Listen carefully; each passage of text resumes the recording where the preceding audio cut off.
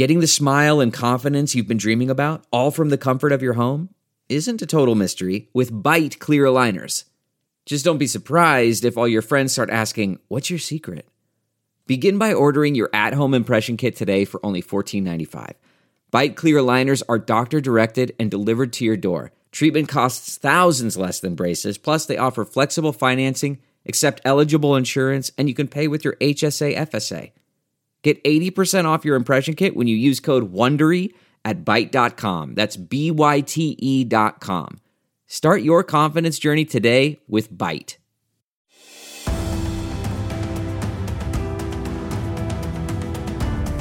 I'm Jenna Ellis, and welcome to Just the Truth podcast, sponsored by the Thomas More Society, which is a not-for-profit national public interest law firm dedicated to restoring respect in law for life, family, and religious liberty. You can find them at thomasmoresociety.org. The Democrat-led House passed legislation to make Washington, D.C. the 51st state. The vote was along party lines, and advocates for D.C. statehood are almost exclusively Democrats. But before we can even address the political question of whether it's a good idea to make D.C. a state, whether we should, we have to answer the fundamental question. Even if it were a good idea, can the Congress make the district a state without a constitutional amendment? Most of the debate around D.C. statehood is political, with both Democrats and Republicans arguing about representation, democracy, power grabs, even racism to debate for or against this proposition. And this isn't a new idea. Proponents of D.C. statehood have backed initiatives since fairly early in our nation's history. But none of that actually matters. Congress does not have the authority to make the district a state through simple majority vote. And remember, with this constitutional analysis, I'm not advocating for or against D.C. statehood. I'm saying the Constitution doesn't allow it. Here's why. Statehood proponents correctly point out that Article 4, Section 3 of the United States Constitution gives Congress the ability to pass legislation to admit new states to the Union. This has been done 37 times since our Constitution was adopted. If we were debating adding, for example, Puerto Rico or splitting California into several states, and both of those ideas have been proposed, our constitutional analysis would be governed by Article 4. Again, you may or may not like the idea of adding Puerto Rico as a new state, and that's a fair political debate, but we have to go back to the rule of law in our Constitution first. The fundamental constitutional barriers facing the current proposal to make the district a state by legislation are two main things. First, Article 1, Section 8 gives permanent plenary constitutional power over the district, which has been upheld by the United States Supreme Court. That clause says this, quote, "The Congress shall have power to exercise exclusive legislation in all cases whatsoever, such district as may by cession of particular states and the acceptance of Congress become the seat of government of the United States." The Supreme Court has held that this clause gives Congress permanent plenary power over the district. This means that while Congress can delegate various powers of what's called the Home Rule, it can take back full control of the district at any time. This is the exact same concept as state legislatures having plenary authority over the manner in which delegates are selected to the Electoral College under the Constitution in Article 2, Section 1.2. While states have delegated their authority to election officials and secretaries of states, I argued to state legislatures during the election integrity battle that state legislatures have plenary authority under the Constitution to reclaim their delegates. That's plainly obvious through the Constitution's text. So in the same way, because Congress can reclaim delegated authority at any time, making the district a full state with independent sovereignty would be an abrogation of power that the Constitution explicitly delegates to Congress alone. This would be an unconstitutional violation of the separation of powers. The Supreme Court has routinely upheld the separation of powers under what's called the non-delegation doctrine, the constitutional principle that Congress cannot delegate its legislative power to another branch of government. Under the same rationale, Congress likewise cannot delegate its plenary authority over the district to a state sovereign. Now, Congress could make the district smaller and define the seat of government smaller in size than it currently is. For example, ceding some residential area to Maryland or Virginia, if those states agreed to take it. That's permissible under Article 1, Section 8, because remember, the seat of government only cannot exceed 10 square miles. So why aren't Democrats proposing that if they're so concerned about representation or racism? It's because they wouldn't get 2 additional senators. So obviously, this isn't about we the people as they claim it is. It's just a political power grab. The second constitutional problem with D.C. statehood is the 23rd Amendment, which is an even bigger hurdle for D.C. statehood proponents. That amendment, passed in 1961, says this: "The district constituting the seat of government of the United States shall appoint in such manner as the Congress may direct a number of electors of President and Vice President equal to the whole number of senators and representatives in Congress to which the district would be entitled if it were a state." Unquote.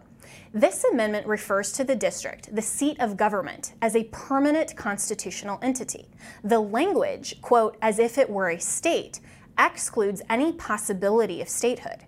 This should not be a partisan political question.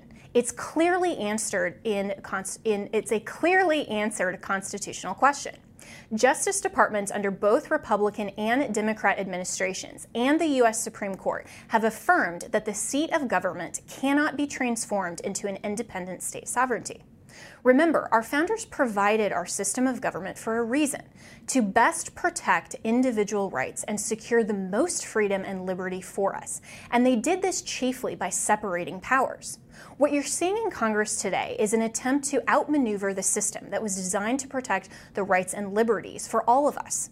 Federalist 43 gives us more insight into why the founders designed the district. James Madison wrote this: quote, "The indispensable necessity of complete authority at the seat of government carries its own evidence with it. It is a power exercised by every legislature of the Union, I might say of the world, by virtue of its general supremacy. Without it, not only the public authority might be insulted and its proceedings interrupted by impunity, but dependence of the members of the general government of the states comprehending the seat of government for protection in the exercise of their duty might bring on the national councils an imputation of awe and influence, equally dishonorable to the government and dissatisfactory to the members of the Confederacy. This consideration has more weight as the gradual accumulation of public improvements at the stationary residence of the government would be both too great a public pledge to be left in the hands of a single state and would create so many obstacles to removal of the government as still further to abridge its necessary independence. Madison is basically saying, imagine if the federal government were controlled externally by a single state, like California, New York, Texas, or Florida. Immediately we would recognize the partisan control that would abridge necessary independence and the separation of powers. The founders, in their wisdom, saw fit to answer the political question of D.C. statehood by making it a moot point. So sorry, Democrats, you can't. Delve into the shadows of the mind with Sleeping Dogs, a gripping murder mystery starring Academy Award winner Russell Crowe. Now available on digital. Crowe portrays an ex-homicide detective unraveling a brutal murder he can't recall. Uncovering secrets from his past, he learns a chilling truth. It's best to let sleeping dogs lie. Visit sleepingdogsmovie.com/Wondery to watch Sleeping Dogs, now on digital. That's sleepingdogsmovie.com/Wondery.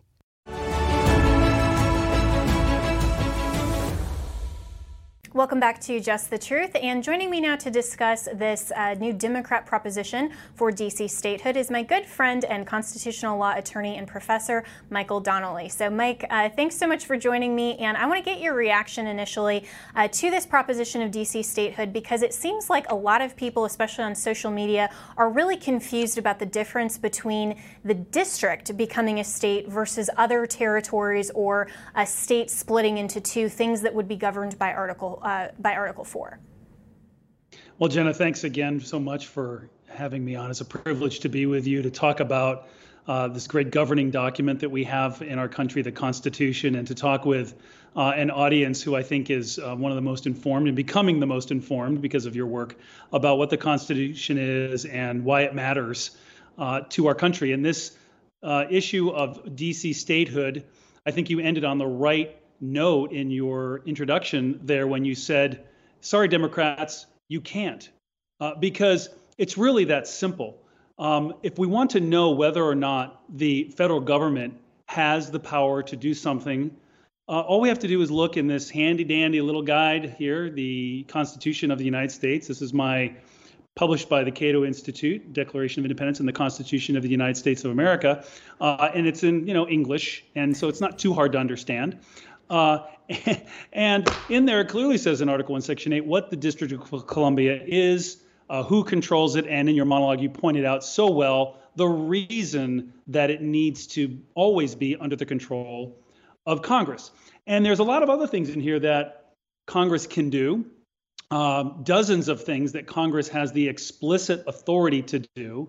Unfortunately, we have come to a place which to me it's kind of discouraging, where we have the United States Congress, people who are elected to represent us, and they don't seem to understand what this document says. Either they don't understand or they don't care.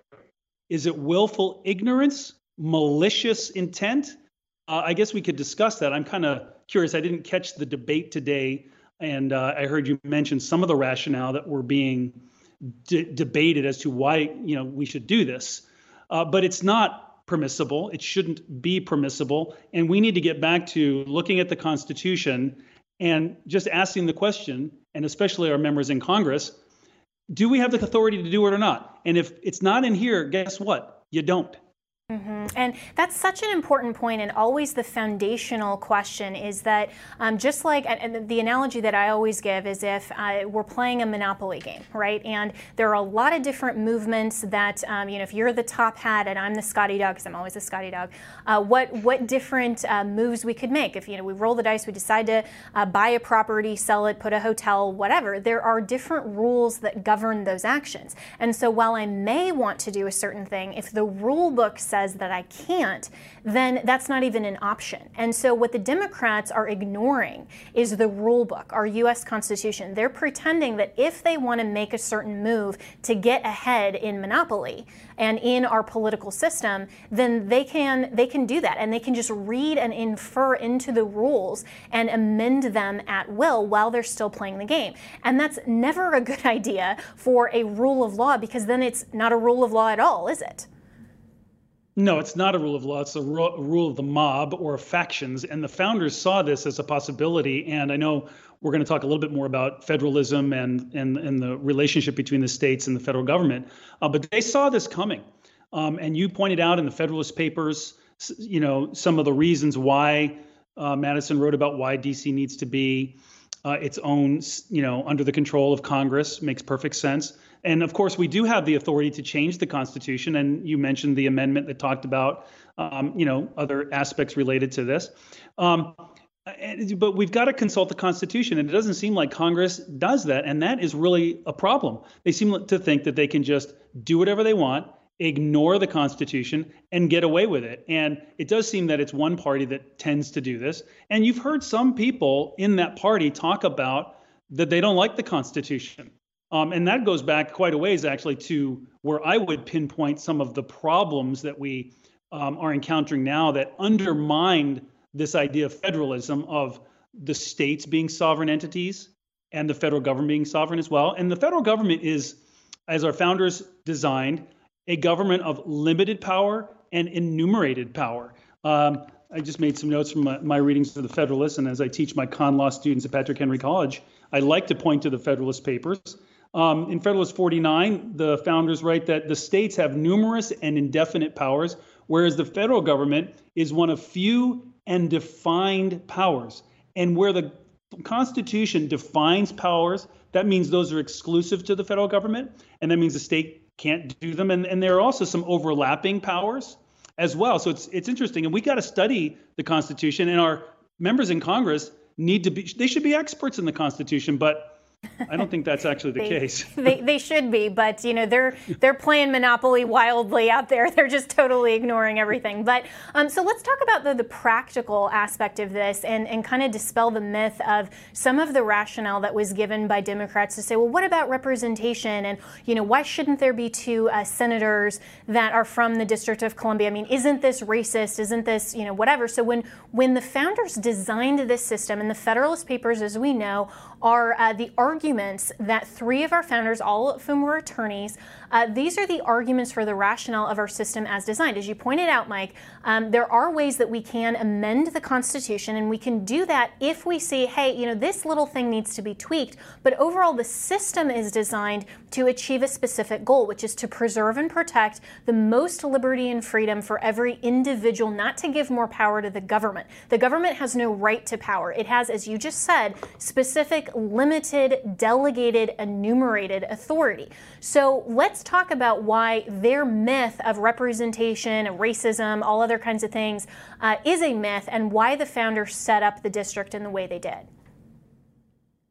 Well, certainly, they spent a very hot summer in Philadelphia in 1787 trying to figure out what would be a good structure for our Constitution, and limited government is one of those principles. Balance of power is another one of those principles. And that's where we talk about the balance of power between the federal government and the state government. Remember, before the Constitution was the Articles of Confederation. And in that, each state had one vote. And, there was no national government in the sense that the national government acted on the people. The people were sovereign, and everything was done through the states, by the states. And that caused some problems. And so they got together and decided, hey, we got to work something else out. And so you had this debate over, do we want to have a national government, a federal government? How do we balance the power between the states, which were sovereign entities, and creating some government that can help bind us together and be more efficient? And ultimately, they came up with dividing power, first of all, which is very important, separation of powers, of separating the executive power from the legislative power, from the judicial power, to ensure that we did not have an accumulation of all power in the hands of a few, which the accumulation of all power in the hands of a few is the definition of tyranny. And so they separated the powers. And then within the separated powers, you had a debate over how to represent the people, but also the states. And so they came up with a compromise, which was, we'll have two houses. One was the House of Representatives, which was popularly elected. And the other was the Senate, which was a smaller body of 100, or well, at the time it wasn't 100, it was fewer than that, 2 per state. And the Senate was supposed to represent the interests of the states. And actually, I wonder how many people actually know this. The senators were actually appointed by the state legislatures until the 17th Amendment was ratified, which I would say was a real problem and has contributed to the undermining of the balance of power between the federal governments and the states, because the states lost the ability to have their voices as states heard in the federal government when the 17th Amendment was passed.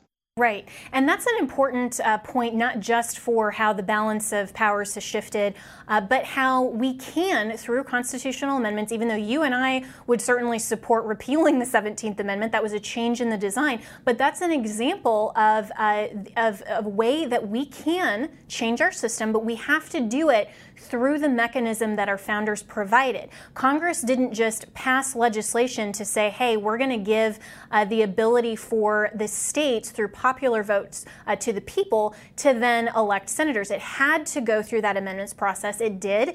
It was ratified by 3/4 of the states. That's all in Article 5 of the U.S. Constitution. So this is why it's important, even if we debate political ideas, even if we all have different opinions on whether we should have kept our original design with respect to senators. We have to go through that process, and we can amend our Constitution in ways that some of us don't prefer. We can rescind amendments and change our process and our design. But what's also important here, Mike, before we go to the first break, it's very important to highlight, though, that the Bill of Rights, the first 10 amendments, are specifically enumerated rights that even if those amendments were ever rescinded, that's simply telling Congress, hey, remember your enumerated powers in Article 1, Section 8? Those are things that are rights that specifically you can't touch. So even if the Second Amendment, for example, was repealed tomorrow, that wouldn't change the government's obligation to preserve and protect that right. It just wouldn't be enumerated anymore, because that's the difference between rights given by God our Creator versus the design and specifically enumerated powers of government. Individuals have rights, governments have limited powers. We'll talk about this more when we come right back.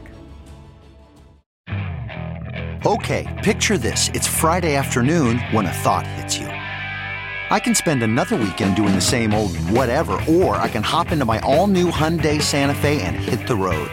With available H-Track all-wheel drive and 3-row seating, my whole family can head deep into the wild. Conquer the weekend in the all-new Hyundai Santa Fe. Visit HyundaiUSA.com or call 562-314-4603 for more details. Hyundai, there's joy in every journey. Welcome back to Just the Truth, where we're continuing the conversation about the importance of understanding our constitutional design. And joining me is my good friend Mike Donnelly, who is a professor of constitutional law at Patrick Henry College. And for those of you who don't know, I was a former professor of constitutional law at Colorado Christian University. And the reason that Mike and I love teaching this subject and love talking about it is because we as Americans have to understand the rationale and the design of the Constitution before anyone can even talk about changing or amending it. You have to understand the political ideas and the attempts at changing it within the context of the original design and also the scope of American history. So, Mike, before the break, we were talking about the Bill of Rights, and I think we want to continue this line of discussion. Well, absolutely. And when we think of the Constitution, we need to remember the word Constitution really refers to the structure. The Constitution is our structure, the structure of our government. It lays out who has what authority, it divides the powers, it enumerates the powers of Congress. And so, when Congress wants to propose an idea, it needs to go to the Constitution and ask themselves whether or not they even have that power. They don't like that because they want to be able to do whatever they want to do, many of them, unfortunately. And the only way to keep those people in check really is the American people by electing them out of office. But what do you do when the American people don't even realize it? And that's why I feel like what you're doing to educate your listeners and other people in the Constitution is an important step to kind of recovering what has been lost. Because if you don't understand how you've lost something, you'll never know how to go back and find it. Yeah. And you mentioned the Bill of Rights. And a lot of people might not realize that the Bill of Rights was not part of the original Constitution. It's become part of the Constitution through the amendment process. Many of the founders didn't want a Bill of Rights because they were afraid that the Bill of Rights would become, through discussion, and even the Supreme Court, some of the founders pointed out, as grants of power. And that's what we've seen. So the Bill of Rights was not part of the original understanding of the Constitution. It wasn't ratified with the Constitution. It was passed by the first Congress in 1791.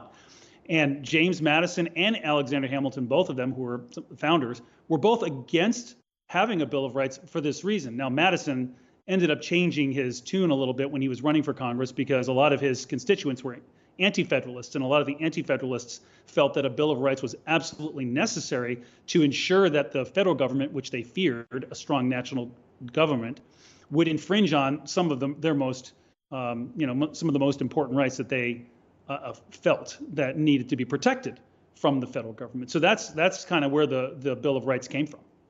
Right, and this is why, by the way, Alexander Hamilton is probably my favorite of the founders because of Federalist 84, when he goes on to really predict exactly the predicament that we're in today, when he says, bills of rights in the sense that they have been advocated for in other forms of government are talking about when the people have ceded all of their rights in exchange for the protections of government. And that's not what our system is designed to do. We have a Declaration of Independence that our founders unanimously signed that said for the first time in world history recognized the truth that our rights pre-exist government. They're pre-political. They come from God our Creator, not our government. So the sole legitimate purpose of government is to preserve and protect our rights. So our founders, even though they debated all of these things, they all understood the purpose of government and its legitimate role in civil society. And that's why you see that at the Constitutional Convention and even Federalists versus Anti-Federalists, course, they can have all of these different debates, just like constitutional law attorneys and politicians and political experts and even citizens, regular Americans, like everyone watching this program. We can all debate these ideas, and we should, but we have to start from the initial premise of what is our system designed to do, and then is this the best way forward? And so we amended our Constitution the first 10 times to with the Bill of Rights that, as Mike just pointed out, there were some of our founders that were against, but that didn't change the self-evident truth that our founders unanimously recognized of where our rights come from. And so as we're moving forward in this debate, whether it's DC statehood, whether it's any other political question, we have to first start with the question, can the government do it? But then also ask the question, should the government do it? Would it further the goal of protecting and preserving our rights and genuine liberties? And so, Mike, as we're looking at how the federal government has obviously really, really grown, Congress is far exceeding its bounds, then the question has to be asked, what does federalism actually look like today, and how can we get our system more on track? Wow, what does federalism look like today? Well, it looks like some states suing the federal government over things that they don't think they should be doing. I would say that we've lost a lot of the federalist character of our country. I feel that the federal government has absolutely grown outside of the boundaries of the Constitution, and we the people have allowed it. We've enabled it, and we've allowed it, and we need to go back. Well, we need to use the tools that we have to be available to us to fix those problems, because the founders did not give us a federal government that was supposed to be this big. So how did it happen? And you look at it has happened in each of the three branches of government that the founders established: Article 1, Article 2, and Article 3. Article 1, the legislative power. You see Congress legislating in areas like the DC statehood that they do not have the constitutional authority to do. You see in Article 2, the executive branch, the President of the United States presiding over one of the largest administrative bureaucracies that gets into determining what kind of fish farmers can't kill and preventing them from farming their land, to the miles per gallon that manufacturers can have to have their cars meet. The kinds of things that, what does that have to do with the federal government? Is that in the Constitution? How do they do that? And that's the administrative state. And it's like, how does the administrative state, the regulatory agencies, even have the authority to do that? That's a question we need to talk about a little bit. And then you look at the judiciary and the Supreme Court.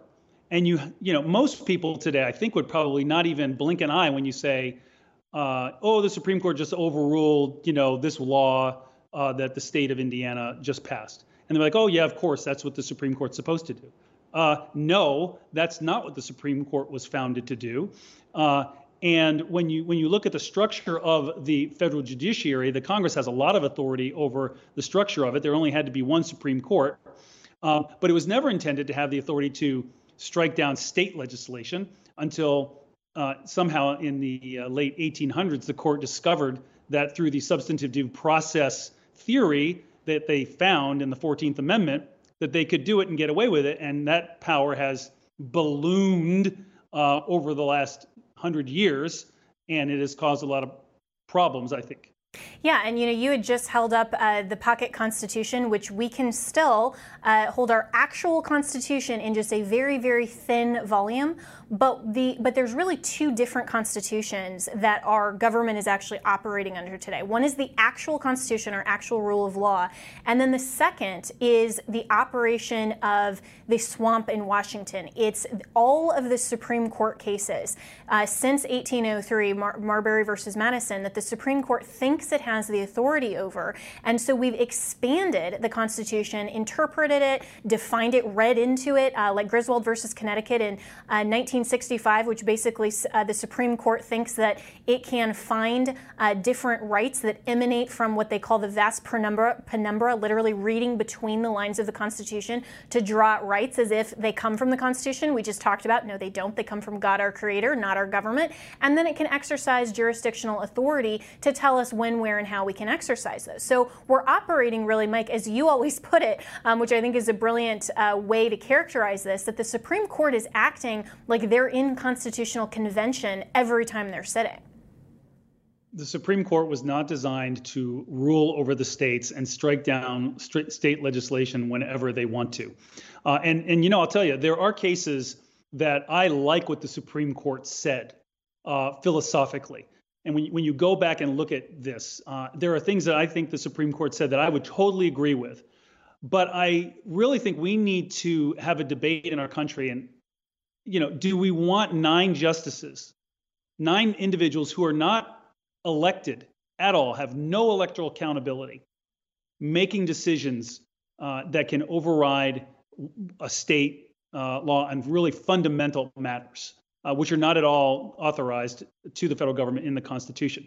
So the first time the Supreme Court did this was in 1897, and it was in the context of economic liberties. The Supreme Court first interpreted the Due Process Clause of the 14th Amendment to find that where it says no state shall deny a person of life, liberty, or property without due process of law. And they interpreted that word liberty to mean the right to contract. Due process up until that point, and even since then has been debated, due process means procedural rights. If the government's going to do something, put you in jail, take your property, they have to give you procedural rights before they do that. Doesn't mean they can't do it, but they have to give you an opportunity to object. They have to give you notice of what they're going to do, an opportunity to be heard, a trial of some kind. In criminal context, you have a right to an attorney, you have a right to not testify against yourself. These are some of the bills of rights in the 10th Amendment. And the states had a lot of that as well in their own state constitutions. But the first time they did this was in the context of liberty, and the Supreme Court said, if liberty means anything, it means the right to contract. And what that ended up doing was they ended up striking down state laws on wage and labor laws. And this was during the time of unions, and unions were, becoming popular, and the states were passing laws to constrain the number of hours people could work, the wages and things like that. And the Supreme Court said, no, we're not going to allow states to do that. We're going to strike down these laws. And, so they did that, and over a period of 20 or 30 years, they got away with that until FDR threatened to pack the court. Maybe we can talk a little bit about that. That's something that's in the news today. We're going to actually have to take a break here on that note, and we definitely need to talk about the difference of what Mike's talking about between substantive and procedural due process. And all of these, of course, are constitutional law terms, but this is something that every citizen who cares about protecting and preserving liberty and freedom in this country, we have to understand our constitutional design. We can debate politics all day, but we have to start with the rule book. We have to first understand the rules, the design of our system, then we can talk about how best to do that. So we'll be right back with more with Mike Donnelly here on Just the Truth.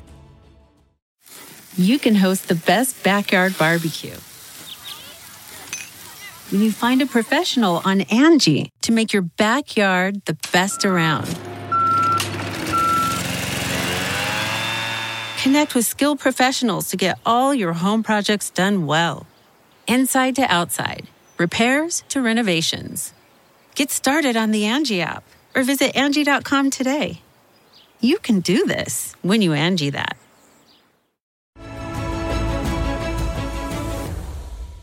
Continuing the conversation here on Just the Truth with my friend and constitutional professor at Patrick Henry College, Mike Donnelly. And Mike, before the break, we were just getting into FDR and court packing. Oh yeah, we're talking about court packing today, aren't we?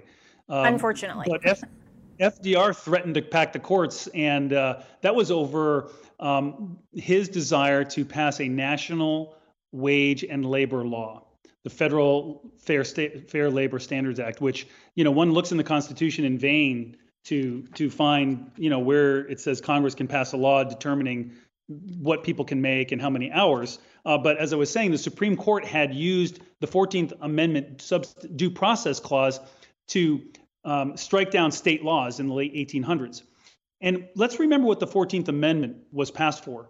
The 14th Amendment was passed during Reconstruction right after the Civil War in response to black codes and, the original real Jim Crow things that happened later, where the slaves were being very poorly mistreated in the South, and they were being deprived of life, liberty, and property in many cases without due process of law. And so the Congress said, this is not acceptable, so we're going to pass this constitutional amendment. That was the purpose of the 14th Amendment primarily, to make sure that the freed slaves were citizens, They had the privileges and immunities of citizens of the other states, and that they did not have their life, liberty, or property taken without due process of law. Fast forward 20 years, now the Supreme Court says, "Oh, look at this! There's this word liberty in this 14th Amendment. Well, that must mean we can protect the right to contract."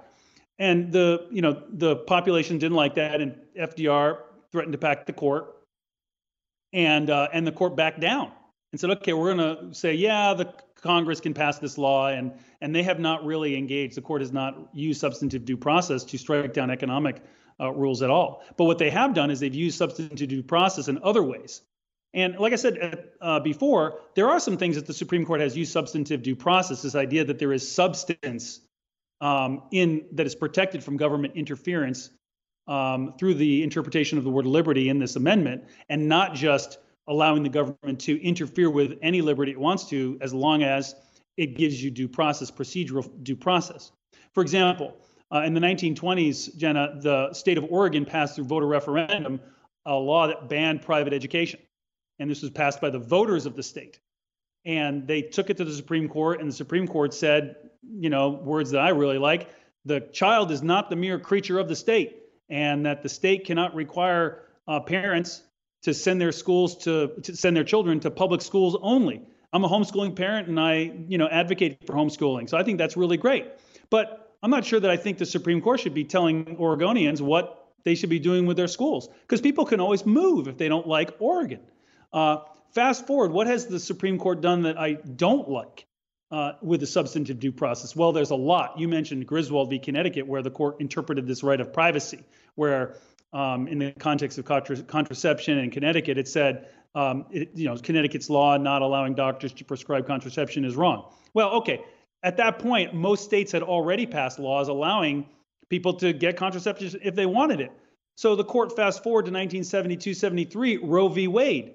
Here the court is striking down state laws on abortion and basically saying, well, we're going to decide when a child in the womb can be killed or not be killed.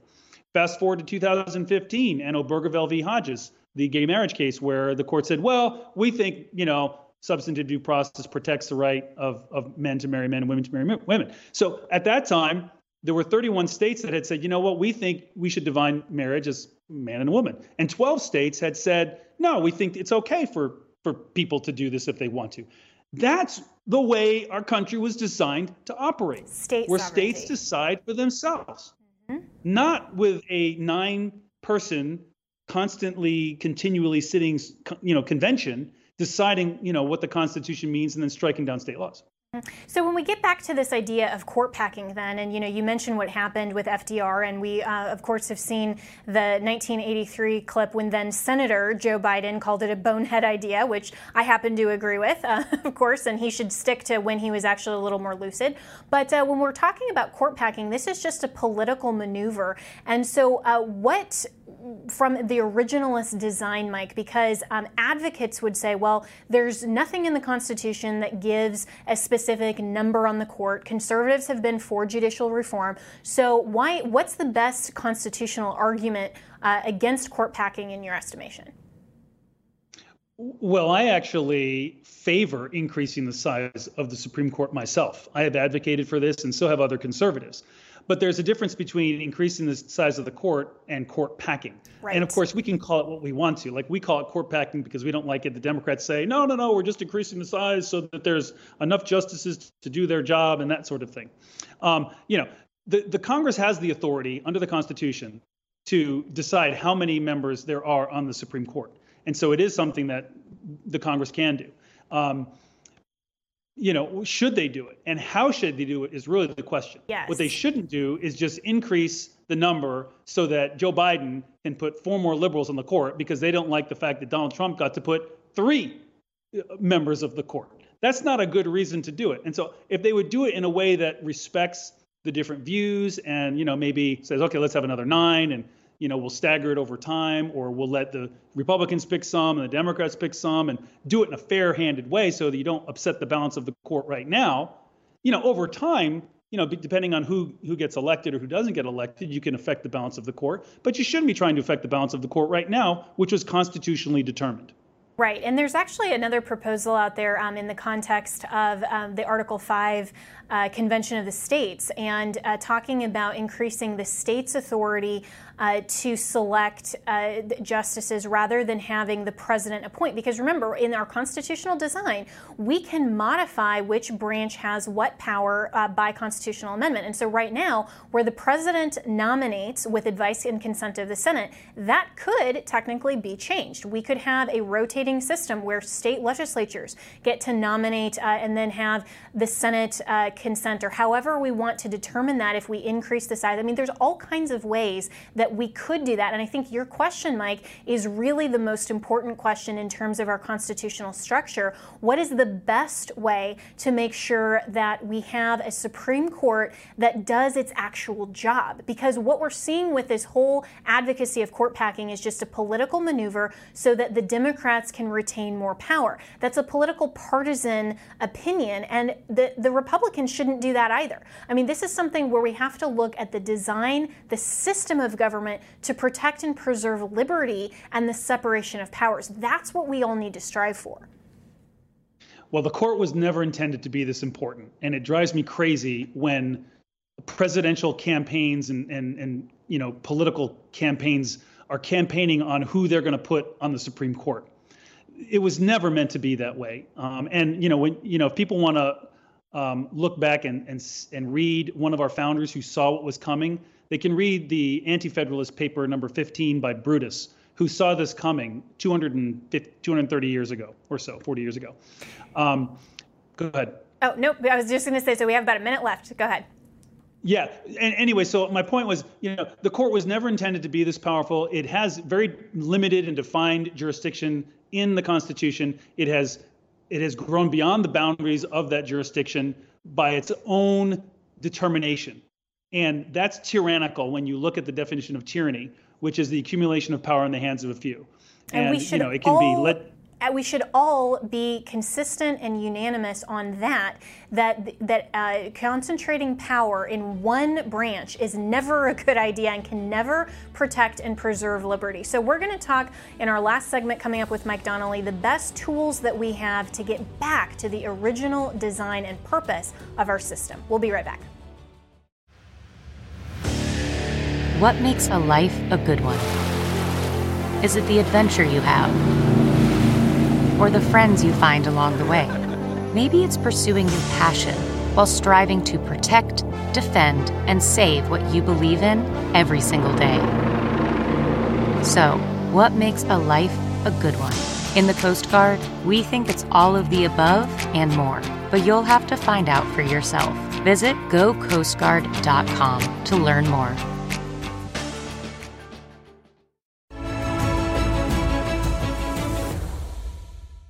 So what are the solutions to returning and restoring our system of government to functioning correctly instead of in this insane power grab and absolute tyranny?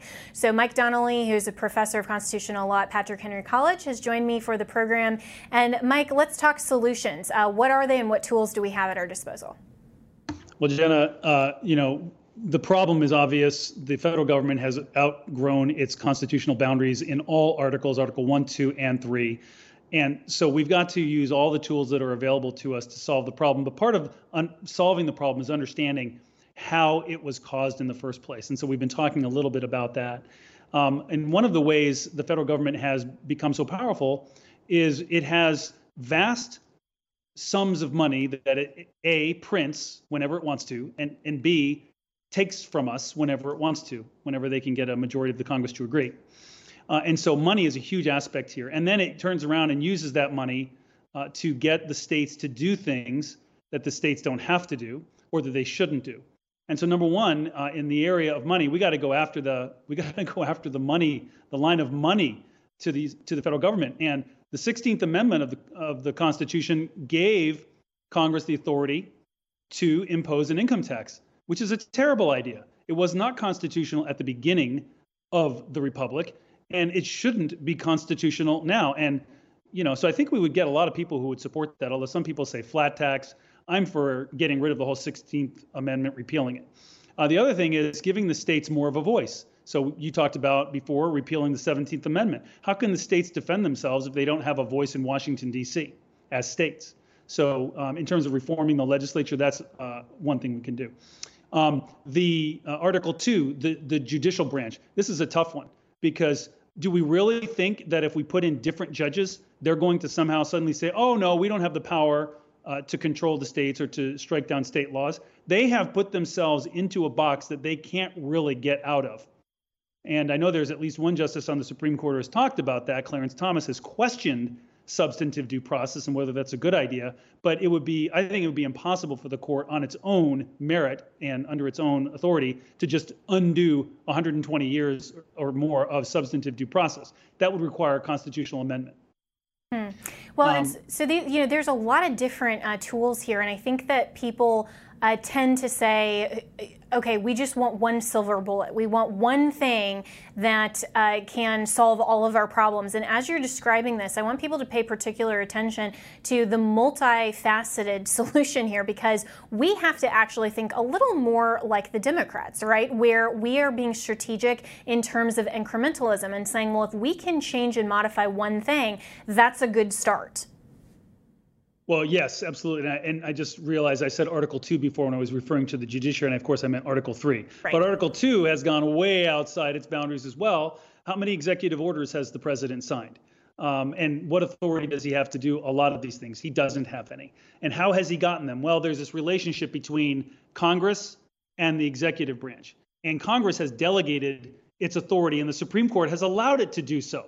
And that should never have been permitted. Congress should never have been permitted to delegate its legislative authority to the executive branch, yet it has. And that's why regulations that are passed without Congress's review and approval, according to laws that Congress has passed, but given over to executive branch appointees who pass these regulations. And there are vast quantities of regulations that I can't even imagine the number of regulations, but that's something that has to be addressed as well. President Trump actually did a pretty good job, I think, of trying to rein that in over his administration. So there are a number of areas that we've got to work on. We've got to attack all of these areas, and it's a huge battle. And the states have to fight back. They've got to sue the federal government. They've got to try and find remedies in the courts. The states need to stop taking federal money, which obligates them to dance to the federal government's tune in the regulations. Yes. That's another thing they can do. So we've got to use all of these. And a convention of states would be one thing that we could also do to help rein in the Supreme Court and do some of these other things. Yeah, and so in the couple minutes we have left, I've been a vocal advocate for the Conventions of States project, and in particular, the resolution that's coming out of COS project. You can see that particular resolution. There are a lot of different Article 5 movements, which of course is just one way to get to a constitutional amendment. But I'm curious, Mike, in the context of how our state legislatures in 6 particular states refused to look at the Constitution correctly and actually do their constitutional duty, and they were majority Republican. A lot of the advocacy for the Convention of States Article 5 movement has been, well, hey, most of the states are controlled by Republican legislatures. Well, we saw how well that didn't work in the 2020 election. Do you still have the same level of faith and confidence in an Article 5 movement? I'm not sure I do. That's a very fair question. The Article 5 movement for Convention of States has moved very quickly. You look at balanced budget amendment, you look at term limits, it's taken them a lot longer. So I feel like the Convention of States project has really done pretty well comparative to the other ones. You're right to be critical of the Republican legislatures in Wisconsin and Michigan and Pennsylvania who failed to exercise their constitutional duty to review the elections in their states. And Arizona and Georgia, don't let them off the hook. Yes, equal opportunity criticism of the Republicans, absolutely. I believe we have to. It's absolute insanity to keep doing what we've been doing and expect different results. We've got to be innovative. We've got to use the tool the Constitution has given us, Article 5. We can't only use that. We've got to elect better people to Congress. We've got to fight in the courts. This is a huge battle across massive area of constitutional terrain, and we've got to do everything we can in all areas. And, I'm just a con law professor and one lawyer. I would encourage someone to exercise leadership on this. Someone needs to be, working on this. And there are some organizations, Heritage, for example, is doing some work on this. It's a huge battle. And this didn't happen overnight. The Republic did not get into these dire straits overnight. It took generations, and it's going to take generations to get out of it. And one of the most important things we can do is talk to our neighbors and educate our children. And Jenna, what you're doing with this show is a very important part of that. So thank you for what you're doing. That's it for this episode of Just the Truth. I'm Jenna Ellis, and we are sponsored by the Thomas More Society, which is a not-for-profit national public interest law firm dedicated to restoring respect in law for life, family, and religious liberty. You can find out more about the Thomas More Society and the incredible work that we do there at thomasmoresociety.org. And I will be back tomorrow and every Monday through Friday here on Just the Truth.